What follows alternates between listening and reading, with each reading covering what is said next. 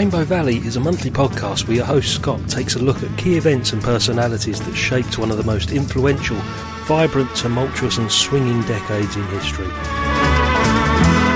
Join us as we celebrate the 1960s with the stories surrounding the music and news events of the decade that shook the world.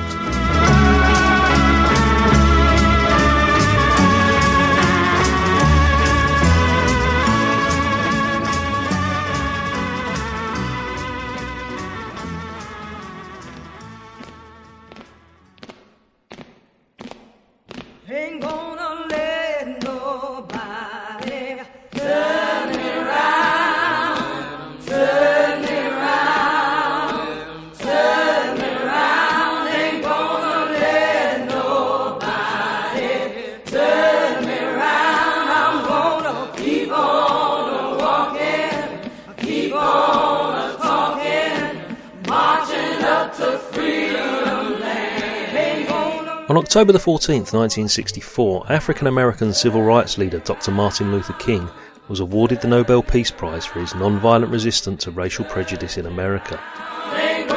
At 35 years of age, the Georgia-born minister was the youngest person to receive the award.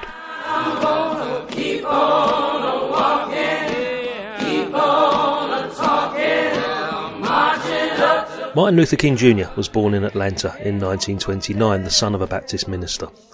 He received a doctorate degree in theology and in 1955 organised the first major protest of the civil rights movement, the successful Montgomery bus boycott. King adhered to Gandhi's philosophy of non-violence and promoted non-aggressive civil disobedience to racial segregation. The peaceful protests he led throughout the American South were often met with violence, but King and his supporters persevered and their non-violent crusade gained momentum.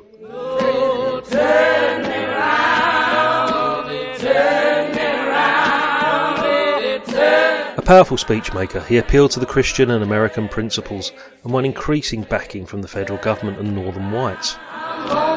In 1963 he led an enormous march on Washington, and in front of 250,000 people he delivered his famous I Have a Dream address.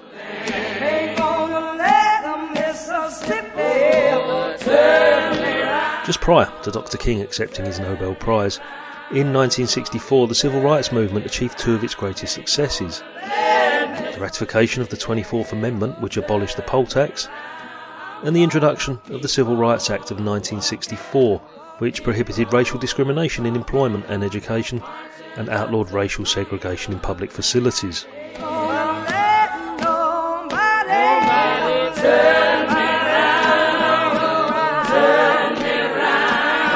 The 1964 Civil Rights Act outlawed discrimination based on race in the United States, but while legally black people were allowed to vote, some southern state officials obstructed their efforts to register.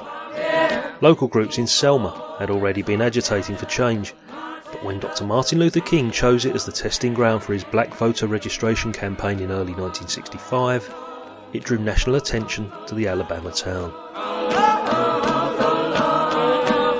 Ladies and gentlemen, Rainbow Valley is proud to present the story of Selma to Montgomery, Martin Luther King and the March for Freedom.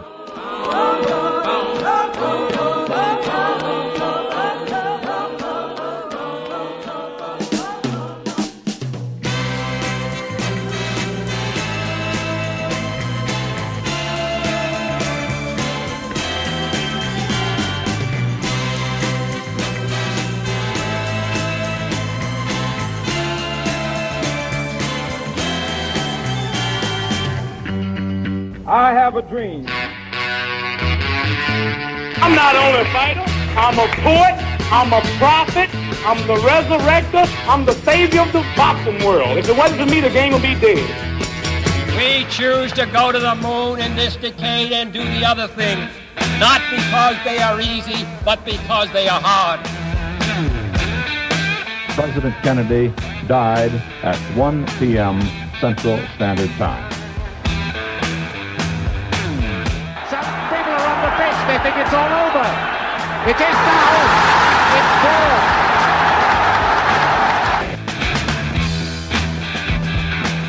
It's one small step for man, one giant leap for mankind.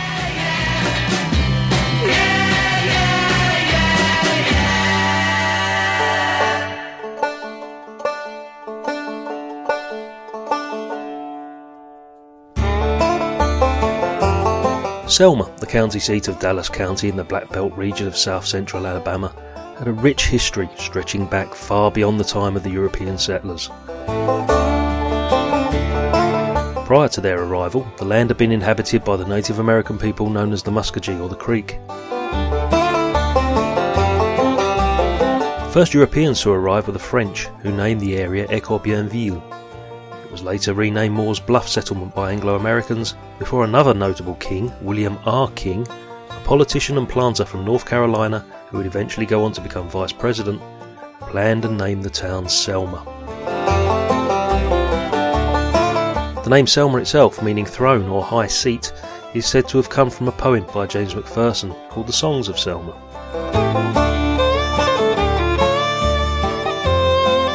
The town was an important centre for trade during the years of King Cotton in the south.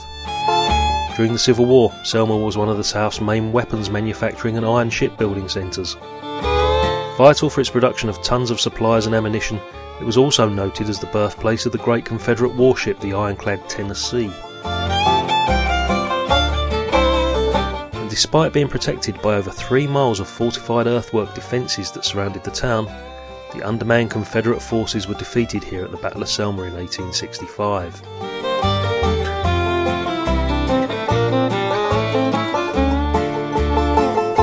Following the war, Selma was declared the county seat of Dallas County, and so the county courthouse was built here. Most whites begrudged the former slaves being allowed the right to vote, and insurgents tried to keep white supremacy over the freed men. Typical of the southern states at this time, the white Democrats regained political power in the mid-1870s after overwhelming black voting through violence and fraud. Racial segregation in public facilities was imposed through the old Jim Crow laws, and the city would go on to create its own police force. County law enforcement was run by an elected county sheriff whose authority included the grounds of the county courthouse, and that was pretty much the state of affairs for the next 100 years.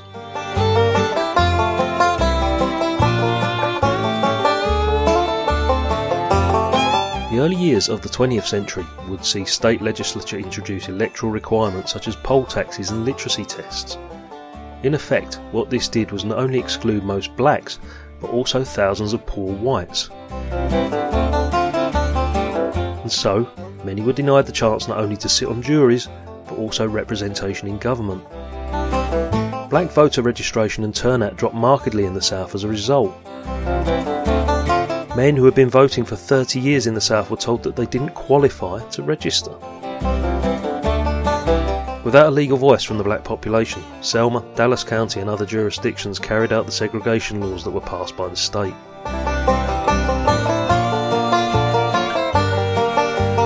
Following the 2 world wars, where both the poor whites and the African Americans fought shoulder to shoulder, legal challenges against the southern discriminatory laws slowly began to take place. This, as well as the actions of private citizens, ensured that the black population was slowly becoming more active in attempting to exercise their constitutional rights.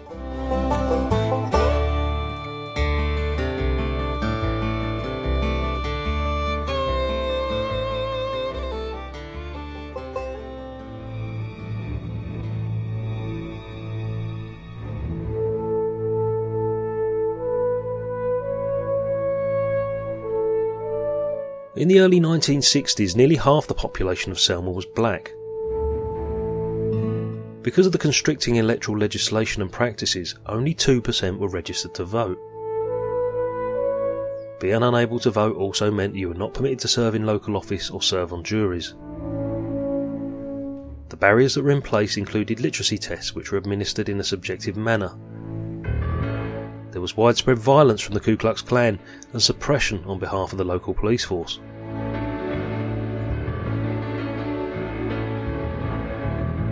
Blacks who would be desperately trying to push the laws to the limit would attempt to eat at the whites-only lunch counters or sit in the white section of the movie theatre, would be routinely beaten and arrested.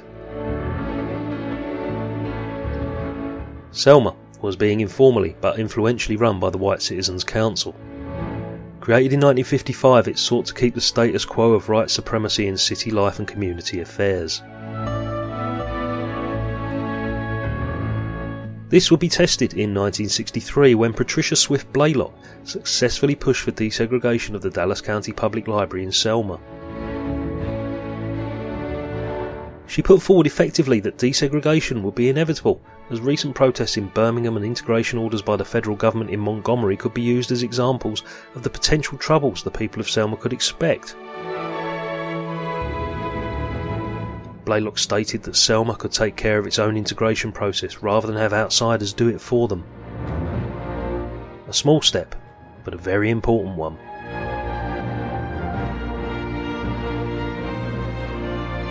James Gardner Clark Jr., or just plain Jim Clark as he was better known, was appointed Dallas County Sheriff in 1955 by his good friend the Governor of Alabama, Jim Folsom.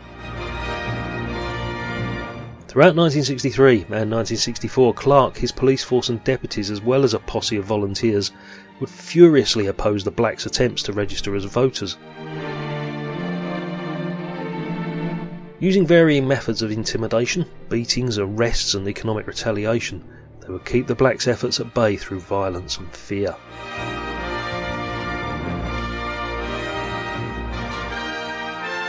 In Selma, the SNCC campaign was met with violence and intimidation by Clark, who waited at the entrance to the county courthouse, beating and arresting registrants at the slightest provocation. At one point, Clark arrested around 300 students who were holding a silent protest outside the courthouse, force-marching them with cattle prods to a detention centre 3 miles away. At another point, he was punched in the jaw and knocked down by a demonstrator, Annie Lee Cooper, who he was trying to make go home by poking her in the neck with a cattle prod after she had stood for hours at the courthouse in an attempt to register to vote.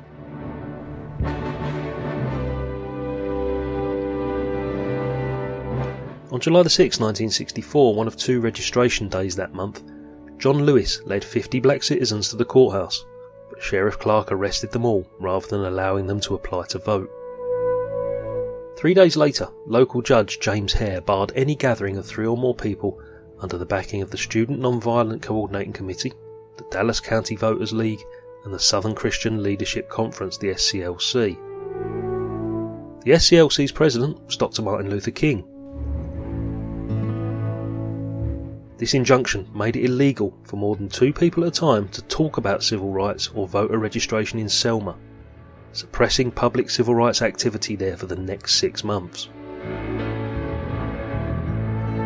Defying this illegal injunction, King was invited by the Dallas County Voters League to speak at Brown Chapel on January 2, 1965, and it was here that the Voting Rights Campaign was truly born.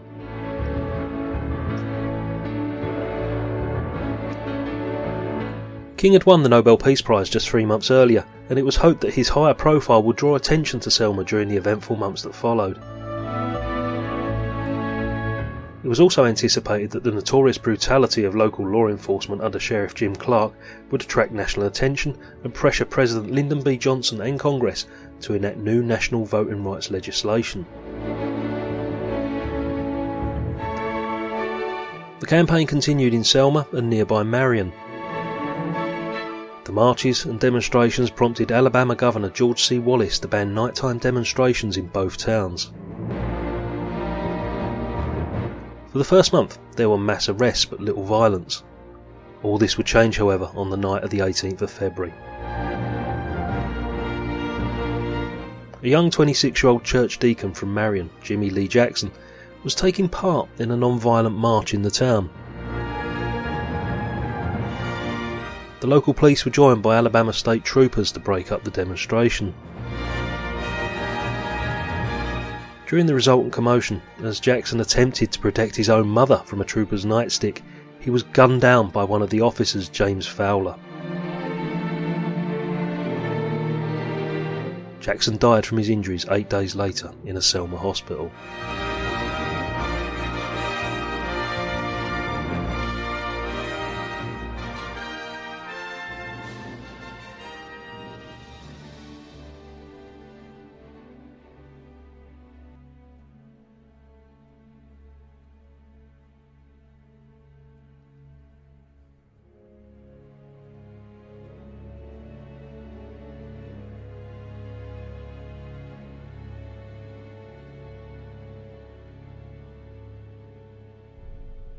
And so, on March the 7th, 1965, in response to Jackson's death, 600 civil rights marchers gathered at Brown Chapel Church before leaving Selma on Highway 80 and heading east towards the capital.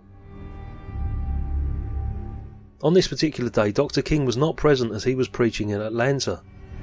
Instead, Jose Williams and John Lewis led the march. Surprisingly, as they marched through the town itself, there was not one policeman in sight.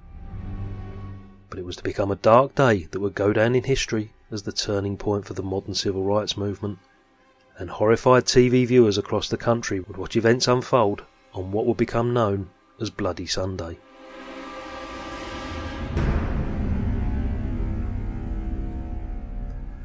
The march had been organised by James Bevel, the Director of Direct Action for the Southern Christian Leadership Conference, and as the 600 marchers continued eastward, they reached the Edmund Pettus Bridge. The bridge was 250 foot long and spanning the Alabama River. It had been built in 1940 and was named after Edmund Winston Pettus, a former Confederate Brigadier General, US Senator, and Grand Dragon of the Alabama Ku Klux Klan. Due to the bridge's design, as the protesters continued across it, they were unable to see what awaited them on the east side, until they reached the top of the bridge at its centre, 100 feet above the river.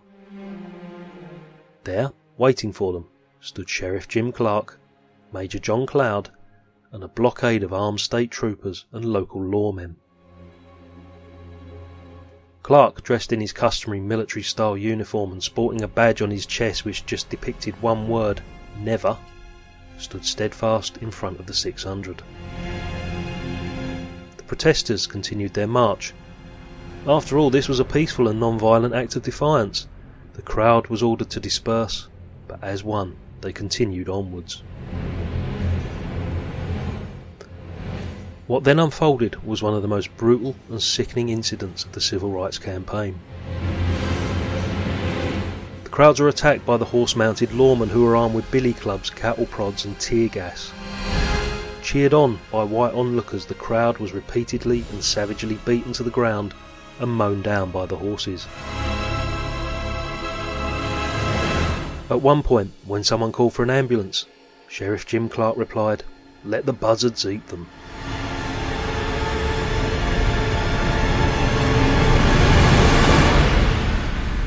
The events unfolded live on national TV, whose coverage of the premiere of Judgment at Nuremberg had been interrupted. Appalling images of bloody and injured marchers filled the television screens from coast to coast. The following day, national and international newspapers would be full of stories of what had happened. There would be front-page headlines and photos of Amelia Boynton, one of the organisers, as she lay face down, unconscious on the bridge, having been on the receiving end of a state trooper's nightstick. Images of innocent people covered in blood and blinded by tear gas shocked not only the American public, but the entire world.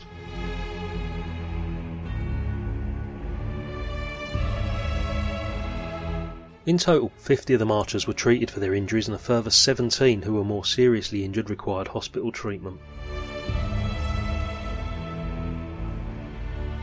SNCC leader John Lewis, who had been one of the leaders of the event, appeared on TV, his head wounds still clearly evident, and he said, "I don't see how President Johnson can send troops to Vietnam.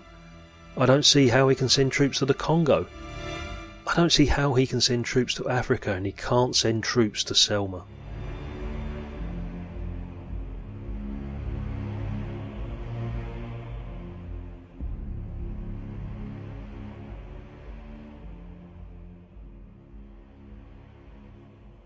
That evening, outraged by what he'd witnessed, Martin Luther King began an onslaught of public statements and furious telegrams. Oh, freedom. Oh, freedom. Oh, freedom over me. And before slave, I'll be buried in my grave and go home to my Lord and be free. King would call upon the religious leaders from all over the nation to join together 2 days later in what he described as the peaceful non-violent March for Freedom. And as plans were being put in place for the next demonstration, Federal District Judge Frank M. Johnson informed the movement's attorney Fred Gray that he would be issuing a restraining order prohibiting the march until at least the 11th of March.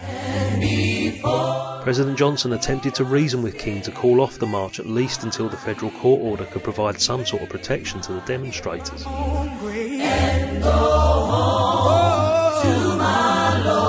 Martin Luther King consulted deep into the night and through to the early hours of the morning with the Deputy Chief of the Justice Department's Civil Rights Division, along with the other civil rights leaders having been forced to consider whether to disobey the pending court order.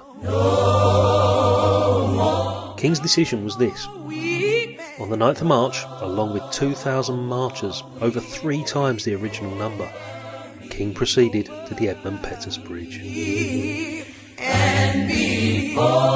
The protesters' numbers were swollen by the inclusion of hundreds of clergy who had answered King's call on short notice. And in a symbolic gesture, King would lead the crowd to the site of Sunday's attack, stop dead in his tracks, and then ask all of those that followed to kneel and pray. The crowd then rose, turned around, and marched back to Selma. By doing this, King successfully avoided another confrontation with the state troopers and avoided the issue to obey Johnson's court order.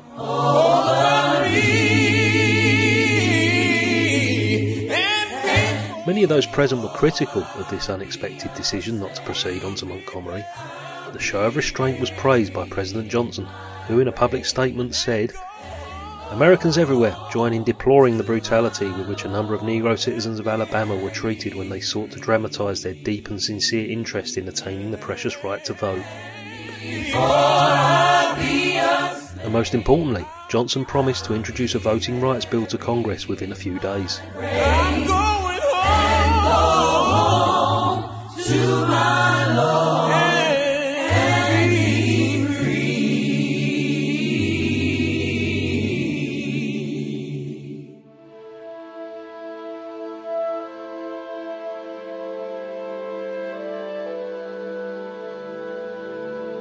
James Reeb, a 38-year-old white minister, had answered Dr. King's call for support.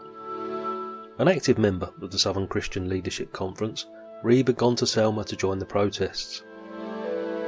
That evening, March the 9th, after eating dinner at an integrated restaurant, Reeb and 2 other Unitarian ministers, the Reverend Clark Olson and Reverend Orloff Miller, were beaten by white men with clubs for their support of the African Americans' rights. Several hours passed before Reeb was admitted to a Birmingham hospital, where doctors performed brain surgery. While Reeb was on his way to the hospital, Dr. King addressed a press conference lamenting the cowardly attack and asking all to pray for his protection. Reeb died 2 days later. His death resulted in a national outcry and contributed to the rising national concern over the situation in Alabama. President Johnson personally contacted Reeb's widow offering his condolences and met with Alabama Governor George Wallace pressuring him to protect the marchers.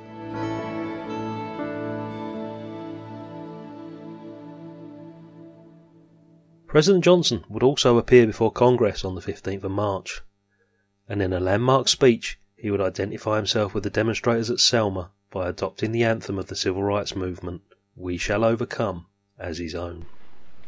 So I ask you to join me in working long hours, nights, and weekends if necessary, to pass this bill. And I don't make that request lightly.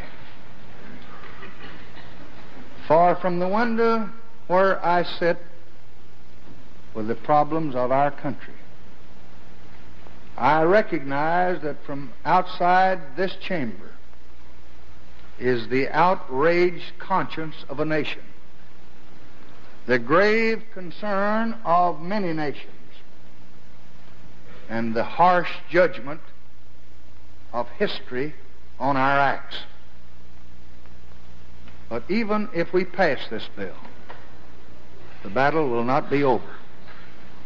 What happened in Selma is part of a far larger movement which reaches into every section and state of America. It is the effort of American Negroes to secure for themselves the full blessings of American life.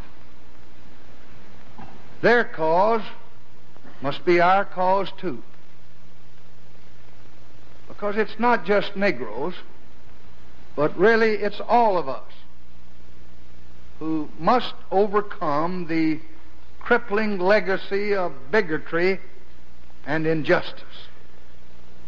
And we shall overcome. It was reported that Martin Luther King was watching the speech at the home of a family in Selma with some of his aides, none of whom had ever, during all the years of the Troubles, had seen King cry. But when Lyndon Johnson said, "We shall overcome," Martin Luther King wept.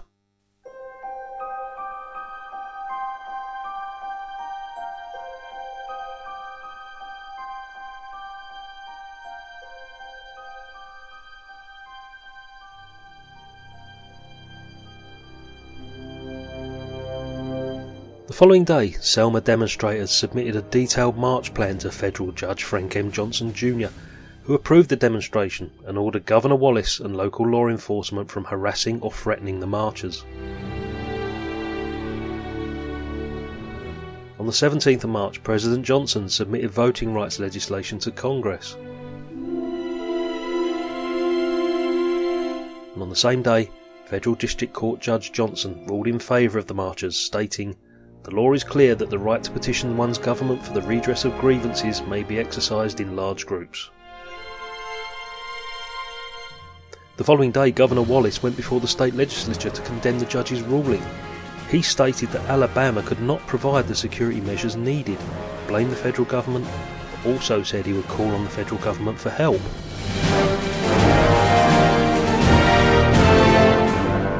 And so Governor Wallace sent a telegram to President Johnson, saying that the state didn't have enough troops and he couldn't bear the financial burden of calling up the Alabama National Guard.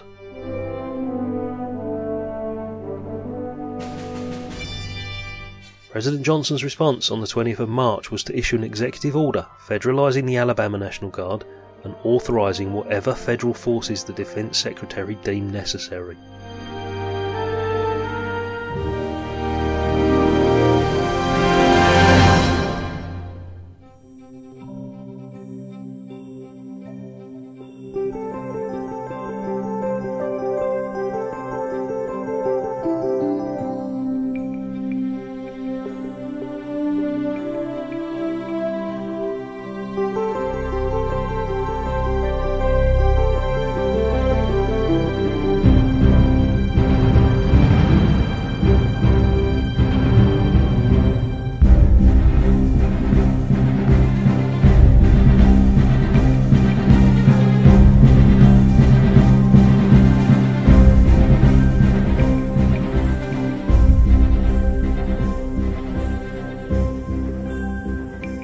And that finally was it. The third and final march, now federally sanctioned, left Selma on the 21st of March. The crowds were protected along the entire route by Alabama National Guardsmen and FBI agents. The marchers would cover between 7 and 17 miles per day, camping out at night and being entertained by stars such as Harry Belafonte, Lena Horne and Sammy Davis Jr., who had joined them and lent their support.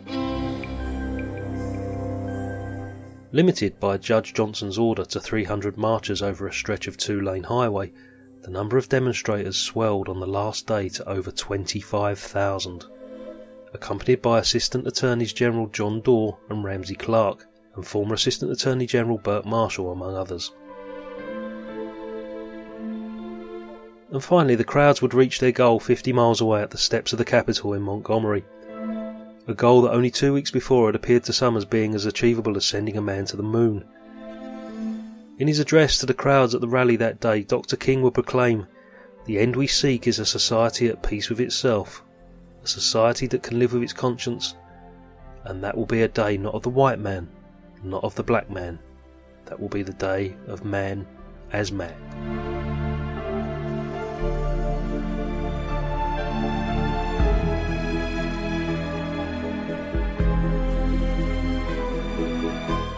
But today, as I stand before you and think back over that great march, I can say, as Sister Pollard said, 70-year-old Negro woman who lived in this community during the bus boycott, and one day she was asked while walking if she didn't want to ride, and when she answered no, the person said, well, aren't you tired? With her ungrammatical profundity, she said, my feet is tired, but my soul is rested. That's right. And in a real sense this afternoon, we can say that our feet are tired, yes, but our souls are rested. They told us we wouldn't get here. There were those who said that we would get here only over their dead bodies. Well, all the world today knows that we are here and we are standing before the forces of power in the state of Alabama saying we ain't gonna let nobody turn us around.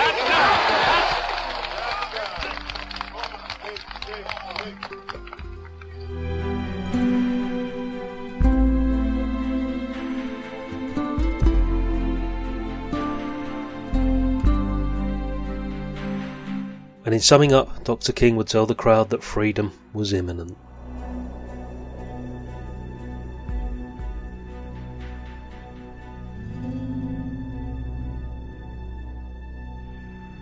I know you're asking today, how long will it take? Somebody's asking, how long will prejudice blind the visions of men? I come to say to you this afternoon, however difficult the moment, yes, sir, however frustrating the hour, it will not be long, because truth crushed earth will rise again. Yes, sir. How long? Not long. Yes, sir. Because no lie can live forever. Yes, sir. How long? Not long. How long? Because you shall reap what you sow. Yes, sir. How long? Not long. How long? Truth forever on the scaffold, wrong forever on the throne. Yes, that scaffold sways the future. Behind the dim unknown standeth God within the shadow, keeping watch above his own. How long? Not long. Because the arc of the moral universe is long, but it bends toward justice. How long? Not long. Not long. Because mine eyes have seen the glory of the coming of the Lord. He's trampling out the vintage where the grapes of wrath are stored. He's loosed the fateful lightning of his terrible swift sword. His truth is marching on. He has sounded forth the trumpet that shall never call retreat. He is sifting out the hearts of men before his judgment seat. Oh, be swift, my soul, to answer him. Be jubilant, my feet. Our God is marching on. Glory, hallelujah. Glory, hallelujah. Glory, hallelujah. Glory, hallelujah. His truth is marching on.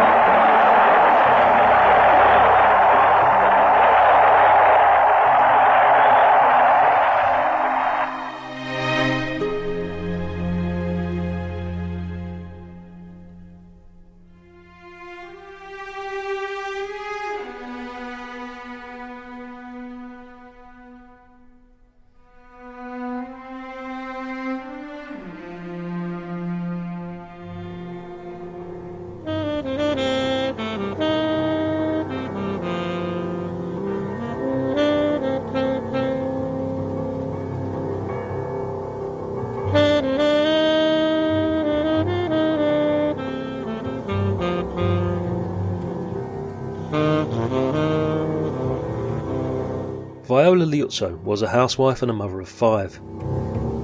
She had been an active NAACP member in Detroit and was horrified at the violence she saw inflicted upon black protesters on television. So, when she heard of the 4-day, 54-mile walk from Selma to Montgomery to support voting rights, she packed a bag, told her husband, "It's everybody's fight," kissed the children goodbye and began the drive south.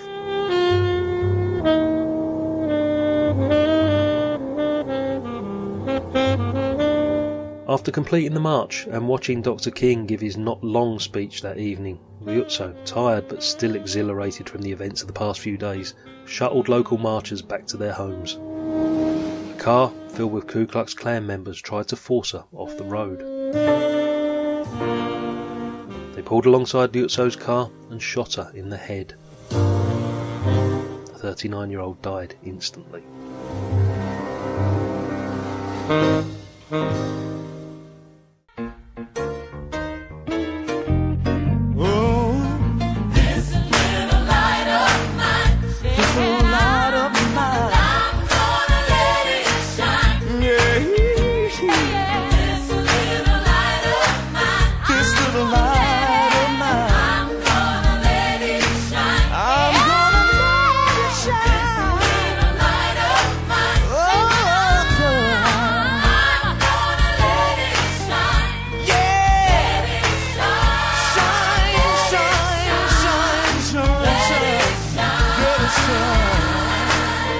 And on the 6th of August 1965, 10 months after being awarded the Nobel Peace Prize, and 5 months after the events at Selma, Dr. Martin Luther King, along with other civil rights leaders, witnessed President Johnson sign the historic Voting Rights Act of 1965, which effectively would now overcome all of the legal barriers at state and local level that had prevented African Americans from exercising their right to vote under the 15th Amendment to the Constitution of the United States.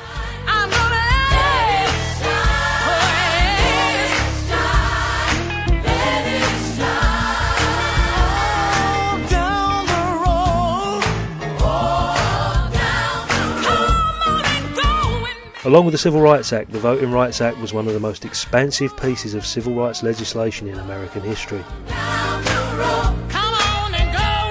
Its effects greatly reduced the disparity between black and white voters in the US and allowed a greater number of African Americans to enter political life at the local, state and national level.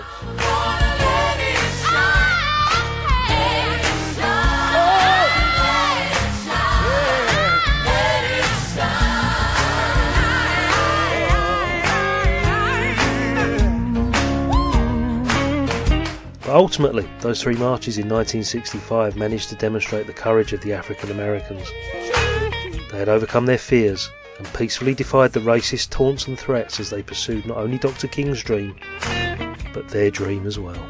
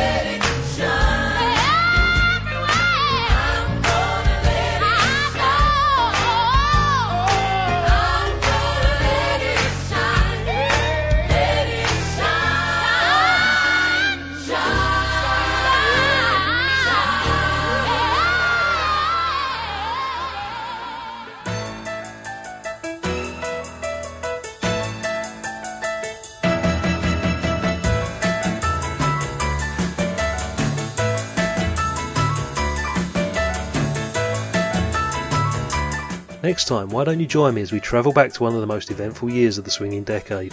It was the year of the Berlin Wall, breakfast at Tiffany's and the first man in space.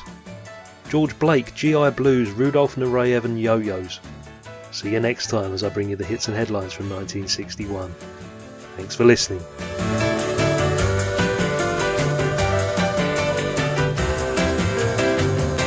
You can follow the podcast on Twitter @RV_podcast. Join our Facebook group at facebook.com/Rainbow Valley Podcast.